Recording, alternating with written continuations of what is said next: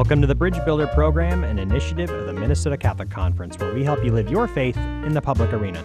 I'm Jason Adkins, Executive Director of the Minnesota Catholic Conference, and joining me in studio is our producer and Minnesota Catholic Conference Communications Manager, Kit Sapiniak. Hey, Kit.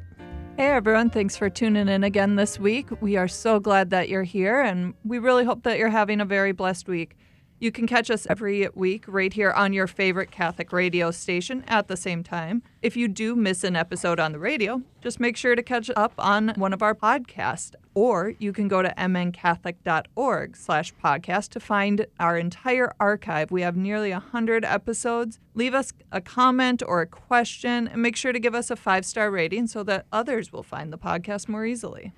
In today's episode, we have a great discussion on a recent Supreme Court case that was heard this fall. A decision in the case of Fulton versus City of Philadelphia is expected this spring, and it could have vast implications for religious liberty in the United States. In our mailbag segment, we're covering a question about the role of government involvement in supporting people in need. How much is too little and how much is too much? And of course, we want to leave you with some practical tips on how you can start putting your faith into action. In our bricklayer segment, we talk about what you can do to support those who are struggling during the holiday season. And listeners, if you have an idea for our bricklayer segment, or maybe you have a question about faith and politics for our mailbag segment, send those our way and then make sure to tune in each week, and maybe we'll feature your idea or your question. Send us an email at show@mncatholic.org or catch us on social media. Just search for Minnesota Catholic Conference. We're now joined on the line by Nick Reeves. He serves as legal counsel at the Becket Fund for Religious Liberty, where his practice is focused on First Amendment and appellate litigation. He is a graduate of the University of Virginia School of Law and the University of Notre Dame, where he double majored in economics and political science. Nick has argued multiple cases in both the federal appellate and district courts.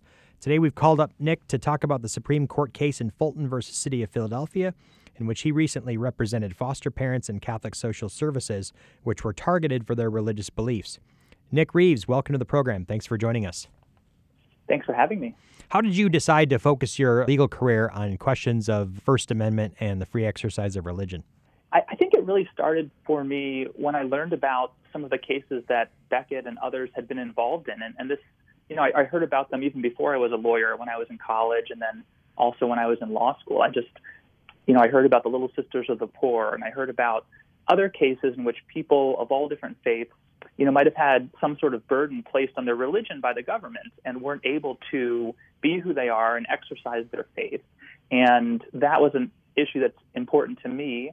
And after I went to law school, I eventually decided to go work at the Becket Fund to be able to do that full time. The idea of public interest lawyering might be a new concept for some of our listeners. What does a public interest law firm like Becket do? What is its mission, and how does it carry out its work in the courts? Becket is a nonprofit, so we don't charge any of our clients fees for our work. All of our money is raised by donors who understand and who care about and who support Becket's mission, which is religious liberty for all. So as a nonprofit, all of our lawyers work for individuals of all different faiths. So we've had clients all across the spectrum, from Christians to Muslims to Jews and everything in between. Our goal is to protect our clients' ability to exercise their religion, to be able to pray and worship and to speak about their faith, both publicly and in their churches. That's our sole goal as an organization. So we litigate these cases, and then we provide educational resources to people who are interested in the issues as well. From the Amish to the Zoroastrians, Becket covers them all and takes their cases. Mm-hmm. Why is religion an important value to defend? Some people might say, well, shouldn't we just defend the true religion? Or, why we don't want to defend all. Some religious people believe weird things, and a lot of religions are strange. Why does Becket take the approach of defending religions of all types and of all stripes? Mm-hmm. There are a couple different answers to that question. I think the first is kind of a practical answer, and that is that protecting religious liberty for others protects your own religious liberty too. So when a Muslim man can go into court and win a case of the Supreme Court allowing him to grow a half-inch beard in prison, that precedent can then be used to protect a Catholic who might have a different religious objection. And we've seen that time and time again, where cases that we've worked on for one religious organization or one religious person then protects other people with different faiths. Another reason that I won't develop fully here, but, the Catholic Church in Dignitatis Humanae, which is a papal encyclical, really talks about the inherent value of humans seeking the truth and finding religion, the pluralism that's needed to allow people to freely choose what they believe. And I think that's another important value that the Catholic Church has recognized. Interesting twist of history. The Catholic Church is now one of the preeminent defenders of the free exercise of religion, specifically in this country, but also around the world as well. So that's an interesting point that you make, calling us back to the Second Vatican Council. In terms of the pluralism, one could say that our common good is rooted in a rich and robust conception of pluralism. Is that one way to think about the defense of religious liberty? Yeah, I think that's exactly right. And I think we see that, in individual cases. We can talk about that in the Fulton case as well. But more generally, when legislatures and when the government sees this broad pluralistic mix of religions, protecting different people's religious beliefs creates space.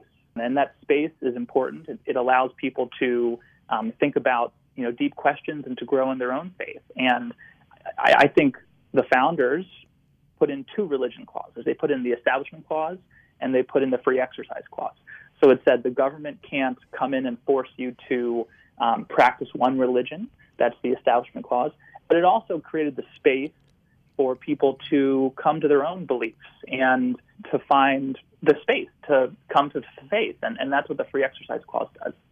It's not indifferentism. It's the ability to respond to the call of the Creator consistent with one's conscience. And freedom for me means freedom for thee. So thanks for laying that out for us, Nick. That's really helpful. Let's turn to that Fulton case in which you were involved, a very, very important case, not just for the litigants involved in it, but for the broader defense of religious liberty. Tell us a little bit about what happened to give rise to that case in Philadelphia, Fulton versus City of Philadelphia.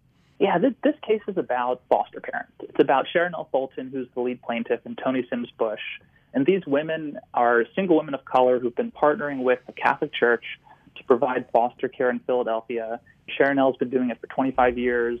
She's fostered over 40 children. But in March of 2018, the City of Philadelphia told Sharon L. and told Toni that they could no longer partner with Catholic Social Services, which is an arm of the Catholic Church in Philadelphia that provides foster care, because the Catholic Agency, which is just one of 30 different private foster agencies in Philadelphia, can't endorse unmarried couples or same-sex married couples. And the reason is that part of the home study process to become a foster parent requires the agency to endorse and certify the couple's intimate relationship, and that's something the Catholic Church can't do.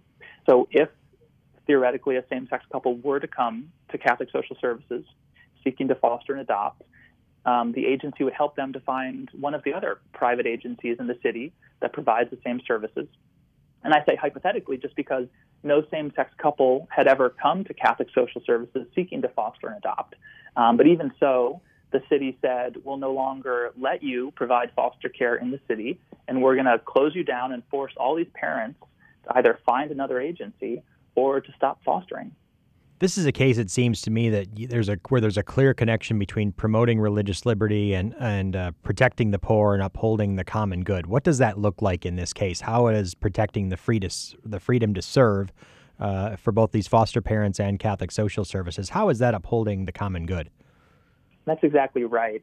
So the City of Philadelphia testified that there were over 200 children who were in group homes and in institutional settings. So these are like boarding homes where you don't really get the same family-like environment, who could have been instead placed with loving foster families like with Sharon L. Fulton and Toni Sims Bush.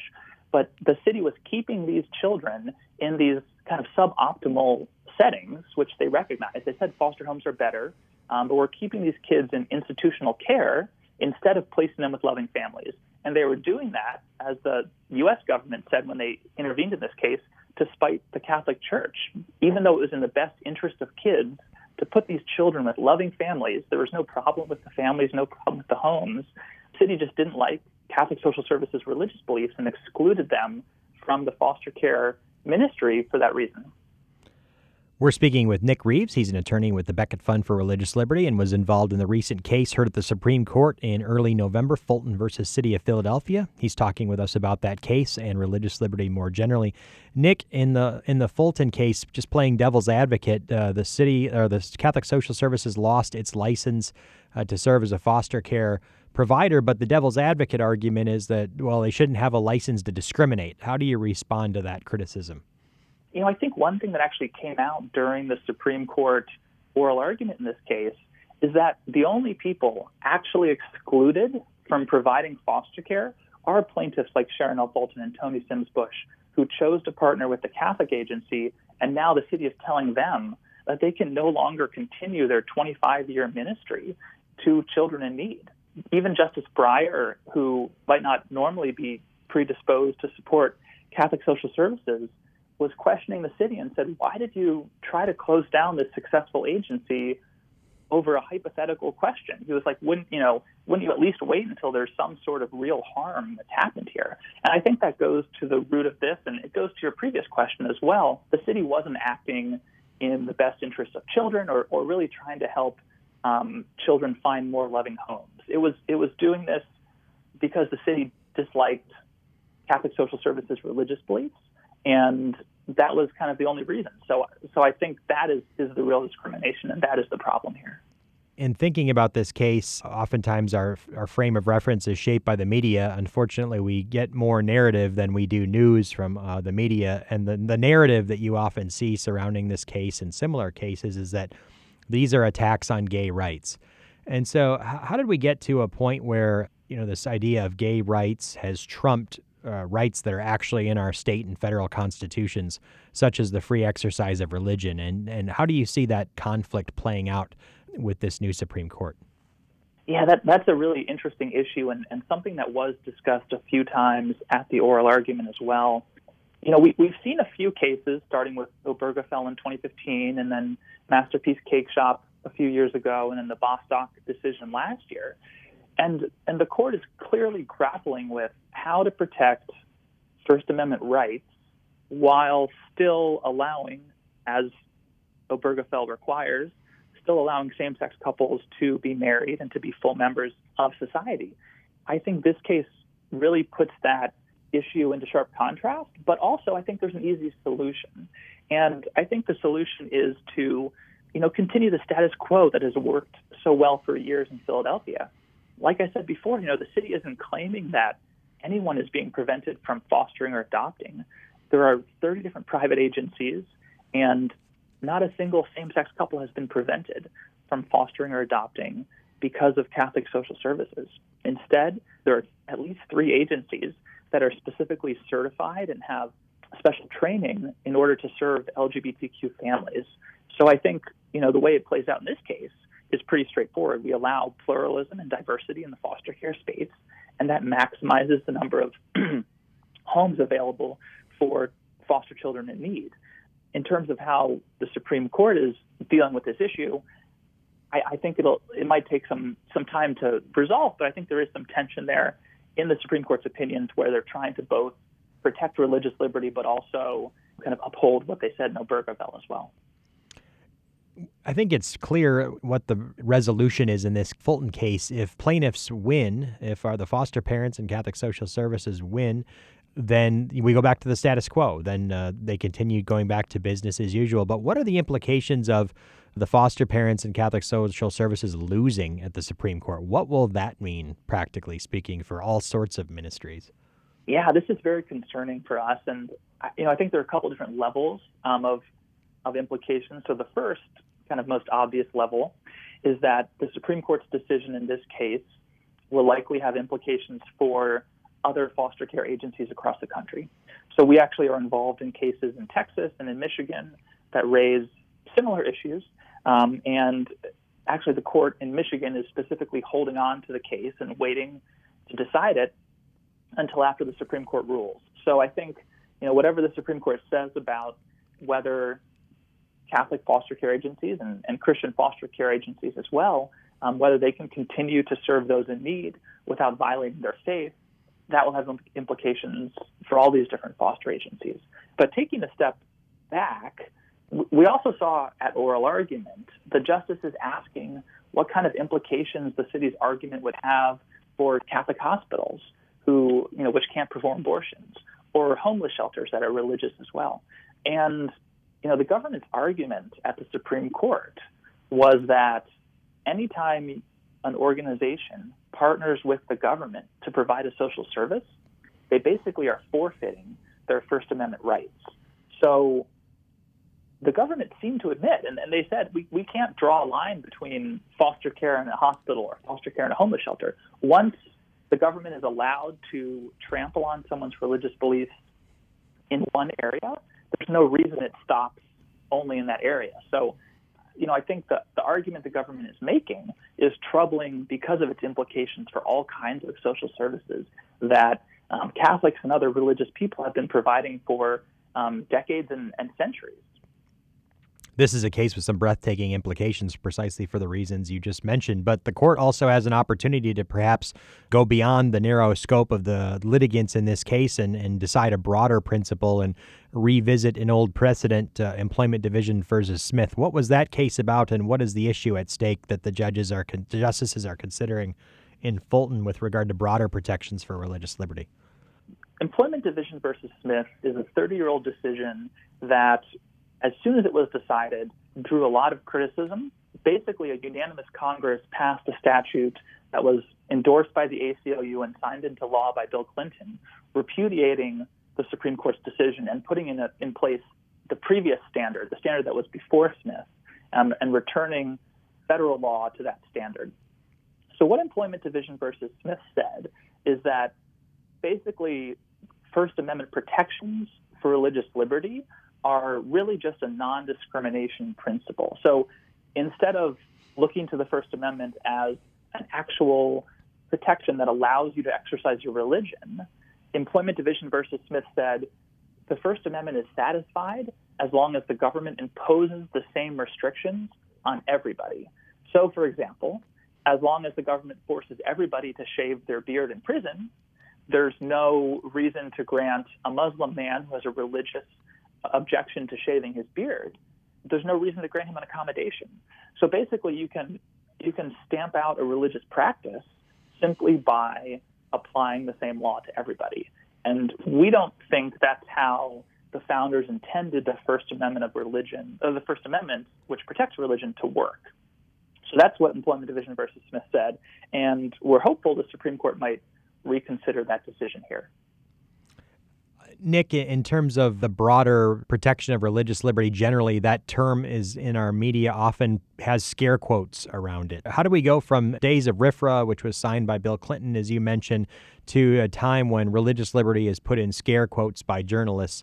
And if we're to be successful in defending this very reasonable principle that promotes pluralism and the common good, what do we need to do? Is it a branding problem? Is it just a need for more civics education, the type you're very ably providing for us on this show? What do we have to do to continue to protect religious liberty? That's a great question, and I think it's probably all of the above. In terms of how we talk about religious liberty, I think some of the themes we touched on early in the podcast are really helpful for people to understand that, religious liberty for someone you disagree with or for someone whose beliefs you might think are weird or, that you don't really like, what goes around comes around. That protects your own beliefs and your own conscience. So, I think realizing that religious liberty is a value that helps everybody and that's important for everybody, especially in a country like ours that is still very religious. I think that's an important way to talk about this issue. And civics education is really important and something that is often missing in curriculums these days, and something we do talk a lot about at Beckett as well. But I think one thing that we try to do that I think helps with this is, like we were saying before, taking cases from people of all different faiths. So seeing a Jewish individual in court protecting their First Amendment rights, I think helps people who might disagree with a Christian on X or Y belief understand why the First Amendment is important and why that must be protected for everybody. That's a great point. And we here in Minnesota, through the Minnesota Catholic Conference and the Archdiocese of St. Paul and Minneapolis, have joined Friend of the Court briefs on behalf of Seventh-day Adventists, Agudath-affiliated Jewish congregations in New York, because precisely for what you're saying, Nick, freedom for me means freedom for thee, and we all have to stand together, especially people of faith, in the defense of religious liberty. Now, oftentimes we'll see those stickers, those bumper stickers on people's cars, coexist. Are the tensions in our society with regard to pluralism and religious liberty, are they between people of faith? It often seems it's more the people of faith have a certain solidarity and can hang together, and really the dividing line is between people of faith and people who see religion as a threat to the public order and the secularists. What are your thoughts on that? Yeah, we have seen a lot of cooperation, and that's been really an amazing thing. Getting to work at Becket, we do have clients all across the religious spectrum, and seeing like you were just saying, seeing different organizations filing amicus briefs or otherwise showing their support for someone who has religious beliefs completely different from their own. Seeing the Little Sisters of the Poor coming out in support of a Jewish organization, or seeing one of our Muslim clients speaking out in support of a Catholic's religious beliefs, I think is really powerful. And we are seeing that. And I think, as religious liberty tends to get attacked more in the media, like you were saying earlier, I think we see greater solidarity among people of faith who realize this is important and who realize that it's important to protect this for all their brothers and sisters. Nick, is there anything else that our listeners should know about the Fulton case or the defense of religious liberty in general? I would just say, in Fulton in particular, really what it comes down to is how do we best protect kids in need and religious pluralism. And I think, both of those issues are at the forefront of the court's decision in that case. And I think we're really optimistic that the justices understood the equities in the case. They understood that the only people being excluded are these foster families who chose to partner with the Catholic agency. And they understood that in order to have a functioning civil society, it's important that everybody who wants to provide these services, like Catholic social services, can continue to do so without having to violate their faith. Outstanding. Nick, where can people go to learn more about the Fulton case and Becket? Yeah, so we have a standalone website that talks all about the Fulton case, and that's www.freetofoster.com. And then you can also just go to becketlaw.org, and that's where you can learn about Becket more generally and all of our cases there. So freetofoster.com or becketlaw.org. Nick Reeves, thanks so much for your able and articulate defense of religious liberty, your good work at Becket and on the Fulton case. We wish you the very best and grateful for coming. Gratitude for you for coming on the show today. Jason, thanks so much for having me. And we'll be back in a moment with our mailbag segment.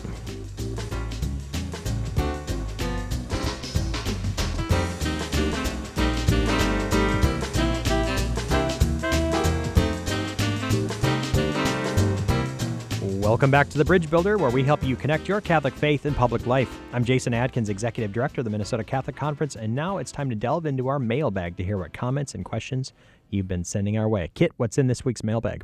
Yeah, this week, one of our listeners left us a comment. She says she's concerned that some of our elected officials really strongly favor what she says is government control and interventions for people in need.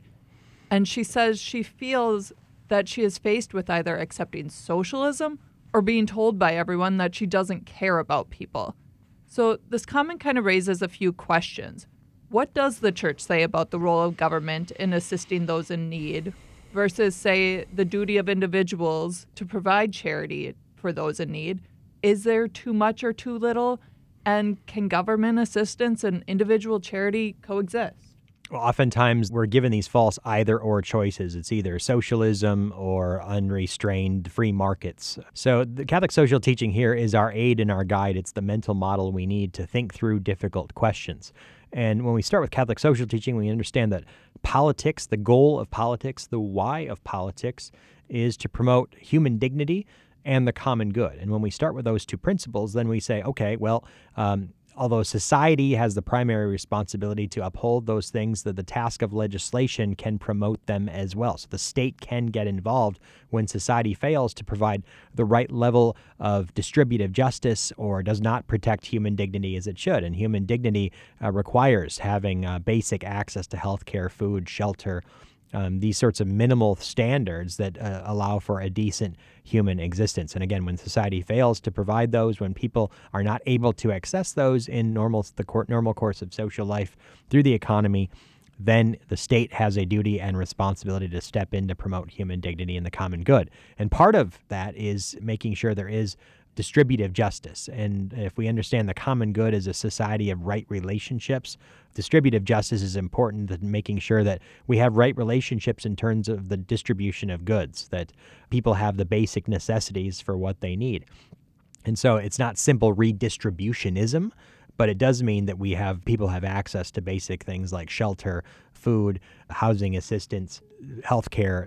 So our government does do these things, and very few people argue against them altogether. It's just a matter of what's the right measure, what protects human moral agency, and doesn't create the nanny state, as the term goes, or socialism. We have an economy that doesn't sap too many resources or overtax the citizenry so that people have resources to promote jobs, which is the best way out of poverty. But at the same time, government does have a role and responsibility to promote distributive justice, and at the same time provide a social safety net to ensure that people have those most basic needs. And so Catholic social teaching, again, is that resource and that mental framework that gives us the right principles for thinking through these things and cutting through the unfortunate right-left divide, which is an either-or. The Catholic Church proposes it's a both-and. We need markets and we need freedom and moral agency, but we also need to make sure that people are protected in the basic necessities of life and that a measure of distributive justice is promoted. Thanks for really helping us understand that concept that it's both and. So what else do we have this week? Ways that people might be able to start bridging the gap between faith and public life? Well, in Minnesota, we're going to be facing a budget crisis, and there's going to be big questions about what we need to cut. How do we raise revenue to pay for our budget? We have a constitutional mandate in Minnesota that our budget be balanced, and because of COVID restrictions, shutdowns, the lack of economic activity, we're going to be facing a significant deficit because the revenues haven't been coming in at the normal and expected rate from which they were forecasted in prior months and years. And so that's going to put a big debate in the front of our legislators about what to cut, how to raise revenue, who bears the burden, because a lot of our state budget expenditures are related to human services and education. Those are the things that are often talked about. The church's perspective is that we can't balance our budget on the backs of the poor. And at the same time, we need to right-size our spending to meet the most basic needs. And so you're going to hear from the church during these conversations that we need to put a circle of protection around those most basic programs that help people in need. And that's going to be a cornerstone of the conversations around the budget. But the work of charity, the work of assisting those in need simply isn't political or legislative. It also comes from the love of neighbor. Government can't love people. It can provide a basic measure of justice, and that's what these programs do. But it's up to us to love our neighbor, and one of the basic things you can do is find a food shelf during this holiday season and give people access to food that they need to support their families. And we're hearing stories all over the country of lines and lines of people at food banks. The need is incredibly great right now. So the way we can start is not just thinking about the important assistance programs at the state and federal level and watch out for those as they become big political issues in 2021, but also start the work right now and remediate some of those challenges and those needs by donating to your local food shelf. Get creative, and then on social media, share with us the ways in which you are assisting in building that bridge between faith and public life, whether in your works of charity or in your works of justice. The church walks with 2 feet, the hands of charity and the hands of justice. Share with others how you're doing both. Use the hashtag BridgeBuilder. Again, that's hashtag BridgeBuilder for your work contributing to food shelves and working with food shelves in a time of need. That's all the time we have for today, but for everyone listening on our podcast apps, make sure to follow or subscribe that you always know when a new episode comes out. If you're inclined, leave us a 5-star rating and click share so that more Catholics can build the bridge between faith and public life. Send us your ideas for the Bricklayer segment. How might Catholics start to build the bridge between faith and public life? And make sure to let us know what questions you have, too, for our mailbag segment. You can send those to show@mncatholic.org. Again, that address is show@mncatholic.org. Thanks for tuning in, 80 The Bridge Builder. We'll be back again next week with another great guest, more of your comments and questions, and a new way for you to build bridges between faith and public life. I'm Jason Adkins, and for Kit Sapiniak of the Minnesota Catholic Conference, thanks for listening, and have a blessed Advent.